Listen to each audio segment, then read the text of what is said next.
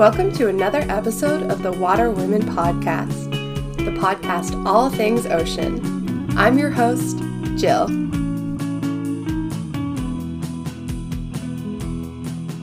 I'm joined today by Bianca, who is a wildlife film researcher and marine biologist who's in Perth in Australia. She specializes in marine megafauna. So hi, Bianca. Welcome on. How are you doing today?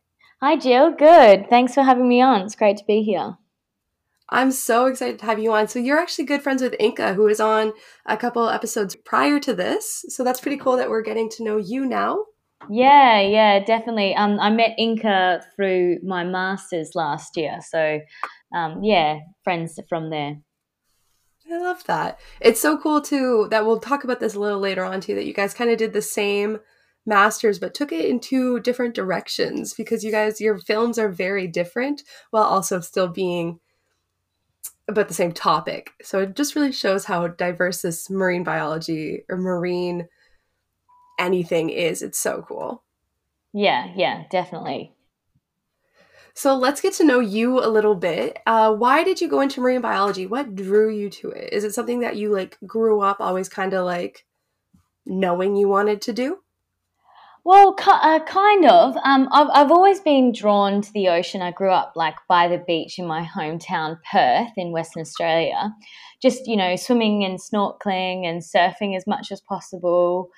But I hadn't made my mind up about pursuing marine biology really until I was on a school diving trip in the Abrolhos Islands. So that's about 4 hours north from Perth and then out to the islands. And I surfaced from a dive and there was a humpback whale in between me and the boat. So it was just this incredible moment. And I just couldn't believe it. I was like, it was absolute. We couldn't actually, the dive group couldn't make it to the boat because the whale was effectively in the way. Yeah, and we were just floating in the water. We had to wait for the whale to move past.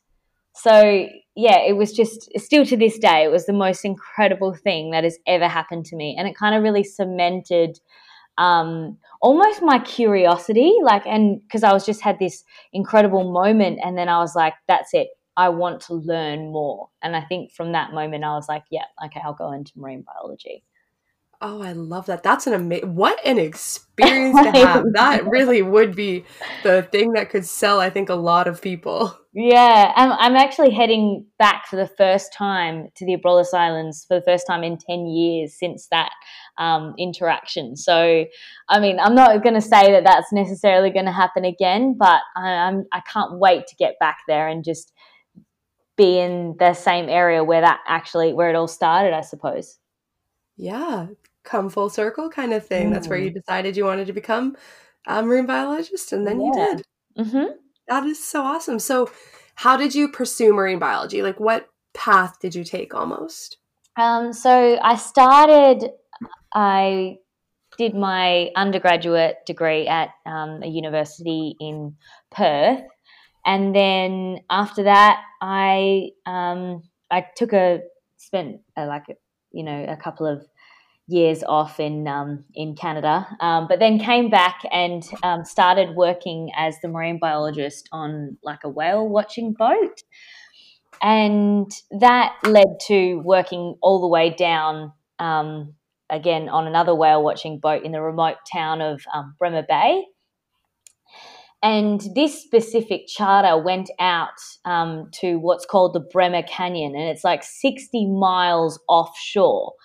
And it's where you can see orcas and other whales, including sperm whales and longfin pilot whales and blue whales, and it was just amazing. So I took a huge jump and just started working on the boats, and I was in charge of interpreting the interactions we had with the animals and what we saw out there each day with the passengers. So just really kind of communicating essentially science to the people we had on board. So that was pretty cool. Wow, that would be so cool. I work on a whale watching boat right now, so I definitely feel your passion of how it is quite possibly one of the coolest jobs ever. Yeah. And it's one of those things that's it's never the same 2 days in a Yeah, row, yeah, which yeah. is awesome. You're Where in Canada were you? I did the token Australian thing to do and went to Whistler and did a few ski seasons there. I love that. So Yeah. complete opposite side of me. I got excited for a second, but Yeah. Oh, okay, yeah. Yeah, yeah. It was just some life experience really. Nothing particularly marine related that I did over there, but it was an experience nonetheless. yeah, just something to check out for sure. Mm. So you were working on these whale watching boats, and is that kind of when you decided to pursue the filmmaking masters, or was that something that you just kind of enjoyed in the moment, and then the filmmaking came later? So when I'd kind of always been interested in like the communication of science, and while I was studying, I kind of knew I wanted to do that, particularly because I had a I had a terrible science and communication lecturer, and I fell asleep in my first ever lecture that he did. So I thought that was quite ironic, really. Um, but yeah, so I've always been interested in that. And then kind of working on the boats and essentially like what I suppose if you're working on them, what you would do is quite similar in like interpreting the interactions of the wildlife that you do see out there. And I realized that I was having like quite an impact on the passengers that we had on board, building up their knowledge and kind of appreciation for the wildlife and whatever we were seeing that day. But I realized that I kind of wanted to reach a broader audience. And I'd always been fascinated by wildlife documentaries, everything that has David Attenborough in it. Of But yeah, course. yeah, the man. And yeah, so I just kind of realized that wildlife filmmaking was a way that I could combine my love of science with communication by providing me that kind of platform to reach a larger audience. So Yeah, that's how I that's so cool. kind of, It's kind of like a whale watching, like a you're doing your like talks and giving the knowledge on a whale watching boat, mm, which is this huge audience with like so many passengers. That's so cool. Like just yeah. I love it. So it was just kind of that next step. I was like, I love talking about this and like sharing stories and then I was like, and also it was each day that I was heading out, I would write a blog post about the events that kind of unfolded on the trip. So I would like tell a story about the day and match that with photos and videos of the orcas breaching out of the water and uploading them on social media. And I just kind of realized that that was a way that I was sharing kind of what was going on to others who weren't necessarily on the trip. Yeah, that's awesome that you would do that and like share it kind of like a Kind of like live a whale blog watch post. even if Yeah. you weren't there. Yeah. That Yeah. Exactly. Yeah. Yeah. So wow, that that is way, such a cool idea. yeah, that way, people who weren't necessarily out there might, didn't decide to go on that trip perhaps or couldn't afford or even just were on the other side of the world could still benefit from um, like the incredible things that we saw and the knowledge that we gained from seeing those things. That is so cool. How long did you work on these boats and where is Bremer Bay? Like it's very remote you said. Yeah.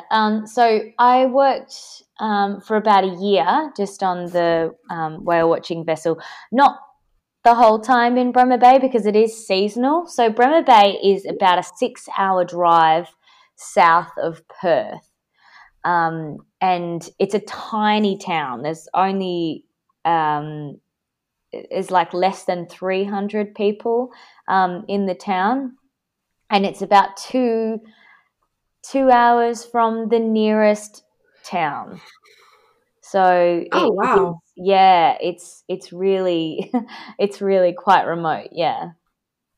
That's remote. So people would go there specifically to whale watch, or is it kind of like its own little town there where it's like a vacation to go to? Yeah, it's definitely more of like a vacation destination. Lots of the farmers that have properties around the area, they might like take their holidays there because it's a coastal community and it's got some incredible beaches. Very much like there's another town that's quite famous now called Esperance, and Bremer Bay is um, very similar to Esperance. So just Okay. turquoise water and like the white Beautiful, sandy classic. beaches. Yeah. Yeah. Mm. Oh, wow. Sounds like an amazing place to work. I am very jealous. The water here is that dark, murky color, like not gross, but like looks dirty almost, so thick. And then we have like seaweed and rocks. So I'm a little jealous of you. Yeah, but I suppose if you head out on the whale watching boats, you still get a some good interactions at least out there. Oh, absolutely, yes. So, Yeah. would you say some of your first introduction to like wildlife photography and filmography happened on the boat when you would be like taking photos of that and kind of were like, hey, I could share this even more? 100%. So, like I'd always loved wildlife films and wildlife photography.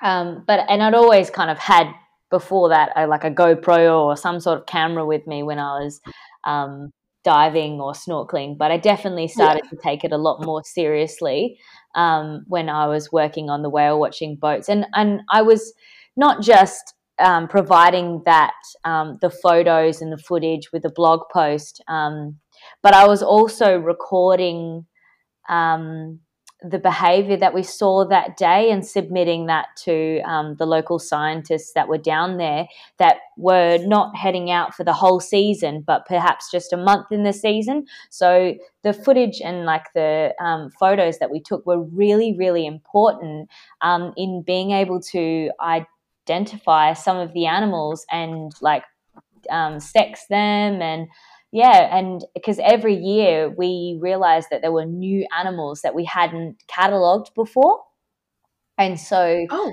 um, cool.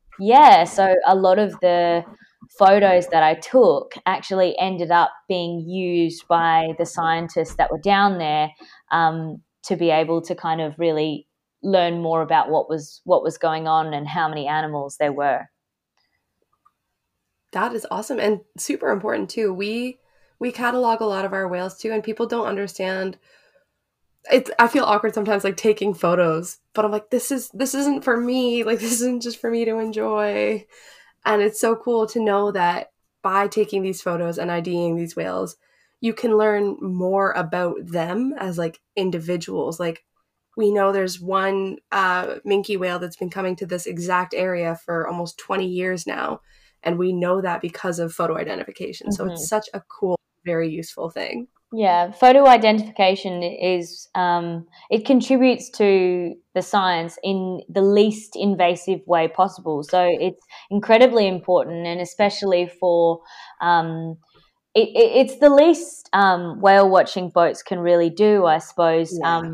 to be able to help the scientists that are studying out there because they don't have the funds to get out there every single day. Every day, yeah. Mm-hmm. I'm sure you got the question lots. It's one of the most asked questions I get here is do you guys track the whales? And we don't we don't have like trackers on them or anything like that. And I always answer with saying like we want to be minimally invasive, like we're in their house. So Mm-hmm. we can tell you who is who by this photo identification, but we Yeah. can't tell you exactly like where they're gonna be. Mm-hmm. So I think it's so cool to be able to educate people and talk to them about why photo identification is important and how that helps us track them. And it's so cool to see there's a bunch of like Facebook groups and whatnot that post like photos of the humpback whales migrating up along the eastern coast of like US and Canada. And Mm-hmm. it's so cool to see people in like Boston or somewhere along the eastern coast post whales that we get in the Bay of Fundy. And it's just so interesting to see them on their journey, and it's so cool to learn more about them through that photo ID. Yeah, definitely. And I think it actually brings the community together. I've never experienced such a close knit community than the people in the Pacific Northwest that monitor the southern residents, because they always posting when they see them, and it brings so much joy to them, and it really, really does bring the community together because they have that thing in common, the fact Yeah, that they look out for the resis. absolutely, yes. So you moved to England to pursue your master's in wildlife Mm-hmm. filmography. What was that like? Did you like? How did you? Working on the boats, I realized that, yeah, that's it. I want to be a wildlife filmmaker. And I literally Googled how to be a wildlife filmmaker. And I mean, when in doubt, Google will always have your back. True enough. Even when you're trying to find careers. So this master's came up, and it was pretty highly regarded. It was set up by the BBC to essentially fill the workforce with skilled workers. And so I was like, all right, well, I'll have a crack at that. And I really, really hope that I get in. I was extremely surprised that I did. And then, moved to Bristol in England in 2018 and started the Masters. And then that ran right through to 2019 when I produced my first short documentary. So let's talk a little bit about your first documentary. What? Tell us a little bit about that. Sure. So the film was called The Blackfish Effect, and I I was inspired by the film Blackfish, just kind of after hearing the real chain of events that rippled through the industry, like following the release of the film Blackfish. And it kind of just taught me really the power of film and how it has this incredible ability to influence change in our society. And so, I mean, my film, The Blackfish Effect, kind of follows an investigation into the impact of the documentary film Blackfish, and this title shift in public opinion essentially that led to the collapse of the marine capture industry. So I'm sure everybody's quite familiar with Blackfish, but if you want to just give like a really quick like synopsis of what it is uh, to back it up, that'd be Yeah, awesome. sure. So Blackfish provided an investigation into the much loved orca Tillicum's life to really understand why it led to the death of 3 people. So, but before Blackfish, people had no real idea how terrible it was to keep orcas and other cetaceans in captivity. And to put it like quite plainly, it was just really shocking. So Blackfish kind of worked to debunk all the myths about holding killer whales in captivity that were like held by the public, and many of which, all these myths or whatever, were encouraged essentially by SeaWorld, as it was in their best interests to have their patrons believe. So what the film did essentially, like it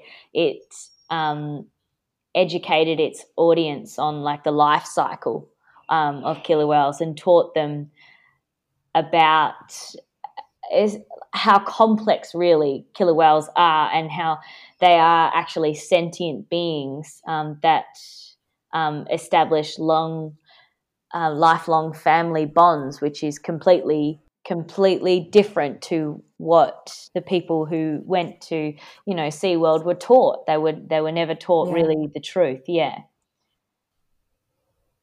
Yeah, so that's Yeah. So your film kind of delved into what came after that and how it changed people's outlooks and whatnot. yeah, like so my film really kind of focused on specifically the impact that Blackfish had. kind of 3 years after the film's released, SeaWorld announced to end the captive breeding of its killer whales, and bands stopped deciding to play there. Airlines cut ties. All of these things happened. 1 million less people went to SeaWorld in the first year that it was aired on CNN. But now, 6 years on, it's essentially led to the collapse of the dolphinarium entertainment industry worldwide. So I thought that impact was just unmissable, really. Yeah, absolutely huge, huge. Even people that have no background, or I don't want to say knowledge, because everyone's got knowledge about animals in some sense, but training, education. Yeah, definitely. In marine sciences realize like, hey, maybe I need to rethink this, and maybe this isn't the best thing. And it really did kind of like 180 things and total change. Yeah, absolutely. I actually think that it was one of the most powerful pieces of journalism, modern day journalism, as it just completely shifted people's opinions by providing this controversial argument.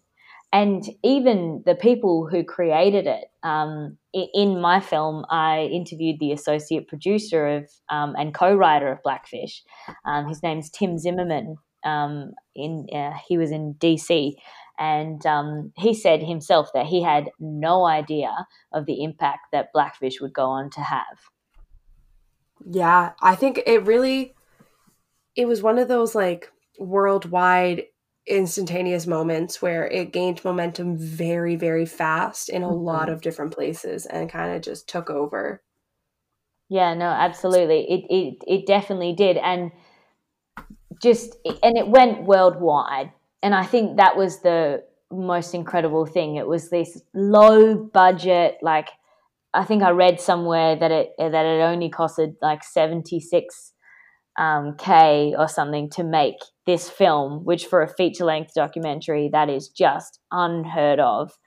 And for it to, be seen on CNN and win the Sundance Award and just literally be shown worldwide in various different languages. I mean, it didn't just have this huge effect on the US. It also like rippled through to Europe, and because they like had ties there, and in France and in Spain, and then most recently it kind of which is what my film also focuses on.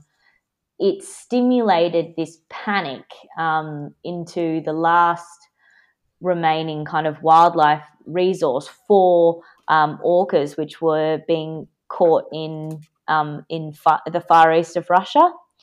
And so they were panicked because they realized that the only aquariums that were wanting to buy their wild caught killer whales were in China. So they were like, oh my goodness, quick, we need to go out and get as many as possible. And it led to the mass capture in 2018 of 12 killer whales within Russia to be sold to Chinese aquariums. So it was just kind of like, while it had this phenomenal impact, shutting down essentially the aquariums in some parts of the world, it also had this adverse reaction, which I found was really, really quite interesting, that it had as well. Yeah. Wow. I just need to take a second and digest that, because that is... It's really insane how big of an impact it had, and how much it didn't just change like the surface level thing that you think about with like, oh, SeaWorld, people stopped going to SeaWorld. Like, looking at what you just talked about with the captures and stuff, it's so much deeper than it originally seems. Yeah. And there was it's just continuous layers, and it didn't just stop with the orcas. It then went on to kind of people just kind of started to really question having any cetaceans in captivity. So not just the Yeah. orcas, but belugas and even dolphins. People really are questioning like the ethics behind that and whether or not it's within our moral compass to be able to decide that we can hold these animals in captivity. Absolutely. I actually have a podcast coming out after yours is already posted with a woman named Molly who does a lot of work with talking about dolphins in captivity and not supporting it, of course, like just kind Yeah, of yeah. researching that and talking about the cove and whatnot. And I'm really excited to share that one because it's very eye opening and very, Yeah, it's one of those definitely. things that unless you do the research yourself and look into it more and more, you're not going to hear anything about it. It's very like not under wraps, but just not talked about publicly. And that's why Blackfish I think was so important because it kind of did peel back that first Mhm. layer of look what's happening. Yeah, because it's not talked about often because it's taboo and to be honest, like I mean, most people when they were younger or whatever, they went to SeaWorld and but it was because that knowledge wasn't available. And since that knowledge has kind of now been available, like a lot less people are supporting it. But at the start, definitely wasn't talked about. Oh, absolutely. I remember being like a young child and when we would go down to like Florida, I being interested in marine life was like, "Oh, I want to go to SeaWorld because I want to Mhm. see these animals." And then I remember Yeah, like getting older. I remember there's a place called Discovery Cove down in Florida where you can swim with the dolphins. And I remember wanting to swim with the dolphins so incredibly bad because as a child, you're like, oh my God, swimming with dolphins. Cool.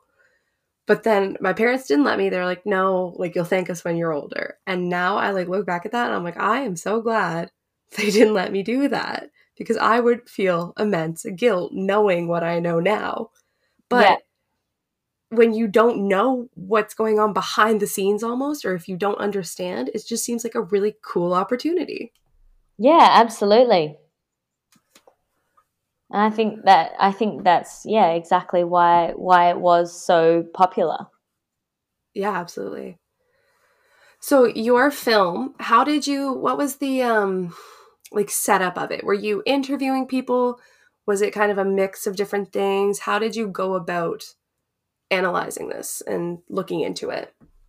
The story kind of just grew and changed over time. Um, I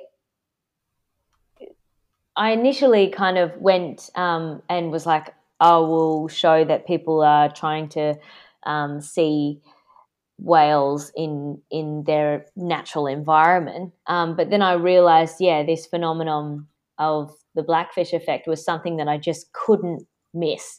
And so I traveled to Washington, D.C., and I interviewed Tim Zimmerman, who was the co writer of Blackfish. And I also interviewed a lady called Dr. Naomi Rose. And she is kind of one of the she's one of the leading researchers in cetaceans in captivity, um, and all mammals specifically in captivity. And she was also doing a lot of work in China. And in China, the aquariums in the past 5 years have doubled. So as opposed to being on the decline, they're actually on the rise.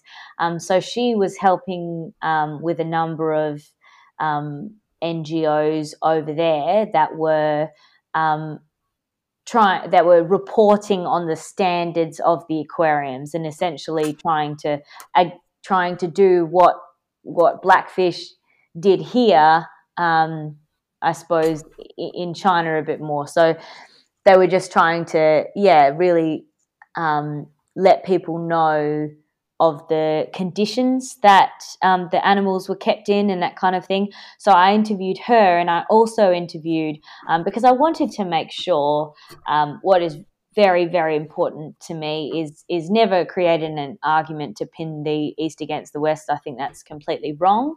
So I wanted to create a balanced argument. So I wanted to show that there was and there are a lot of organizations within China and Hong Kong that are working towards reducing the amount of people that go to these aquariums, and then hopefully in turn reducing the amount that are being built. So I did also include an interview from a lady called Vienna Mack from the Hong Kong Dolphin Conservation Centre, and she was able to provide the film with a lot of direct information about exactly what was going on in the aquariums and like the future essentially. Awesome. I love that. You really did get a lot of like different perspectives, which I think is amazing. Yeah, I just thought that was. Oh, I also included an interview from one of the activists in Russia who was protesting against the capture of the orcas, and then against their sale of the orcas to China, because the orcas ended up not going to China because of the power of the people that were there, and they were able to kind of spread that information. So I made sure that I tried to, within 12 minutes, it was incredibly difficult, touch on this world wide political issue. Yeah. So you really like it really is your film kind of encapsulates every possible reaction or like outlooks and how it affected different areas and looking at all those different layers that we talked about earlier. Yeah, absolutely. And I thought that was quite important. And that was kind of the interesting part. It was like this fabulous effect, like this incredible like effect, and then but also like this the stimulated panic or whatever. But in the end, the reason why Russia had decided to no longer sell the orcas to China, and also the reason why the 2019 and 2020 captures were essentially put off and banned, was because of the power of the people and the power of this spread of knowledge and education that we no longer tolerate to have cetaceans in captivity. Yeah. It really shows you the power that this platform of like wildlife film and photography even can have just by showing that, and it's had this huge of an impact. Yeah, and I think also with the with social media and being able to share these film and photos, stills, all over the world, like being able to kind of connect with people in different places. That's why like this spread of knowledge has had so much kind of traffic, and it's reached so many people, is because of social media. Yeah, absolutely. It's insane to think about how big of a reach you can have just on social media and how big of an impact you can have even when you feel like you're just one person who doesn't really like I'm in Canada. I don't feel like I could have an impact in certain areas of the world, but with social media, I can because I can reach that. Yeah, yeah. Well, you're reaching me here in Perth, in Australia. Exactly, a far reach, and all because of social media. Wouldn't have done it without it. Is there anywhere people can watch your film if that's something they're interested in?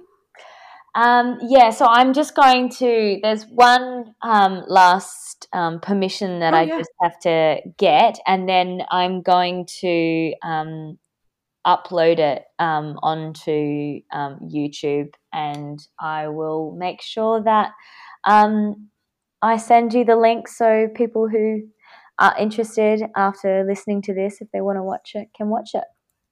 Absolutely. That would be awesome. So what are you doing now after you have got your master's in this filmography and have this film already out? What's next kind of thing? That everyone's favorite question after they graduate. Yeah. So at the moment, I've had to move back to Perth from England, but I'm currently working for a wildlife production company in Perth, and on a few different projects, and they're all kind of marine focused. One's currently in development, so I can't speak too much about that one. But the other one that I'm working on, I know I can talk about this because it was the it was the blurb on it. But yeah, it's a story about a quadriplegic man who seeks to become a professional wildlife cinematographer, and essentially pursue his dream of filming a great white shark underwater. So he's a quadriplegic, and he's decided, that's it. I would like to be a wildlife cinematographer, and I'm going to take it to that next level and actually go in the water and film great whites. Wow. Yeah. That is amazing. Yeah, it's honestly, it's a journey of perseverance, really, and hopefully it will be able to kind of inspire many others with physical disabilities who have never before really thought that they were capable of pursuing careers in their dream jobs due to the limitations of their disabilities. Yeah, that's amazing. And you're helping with this? Yeah, so that's the one that I'm working on at the moment. They've done a lot of the filming, so I'm working on transcribing the interviews, and then Nice. then they're putting the scenes together, and hopefully, I'm not sure when the film will be out, but I'll let you know as well. Yeah, that'd be awesome to share that. That's so exciting to check that out. Mm. If people want to follow along with you and your future work, where can they find you on social medias or anything like that? Yeah, so I am starting slowly a YouTube channel, but I do have an Instagram, just with a lot of whale pics, just at Bianca_Ewan. So yeah, you can follow my journey as a wildlife filmmaker and see what I get up to. That is awesome. So make sure to check her out there.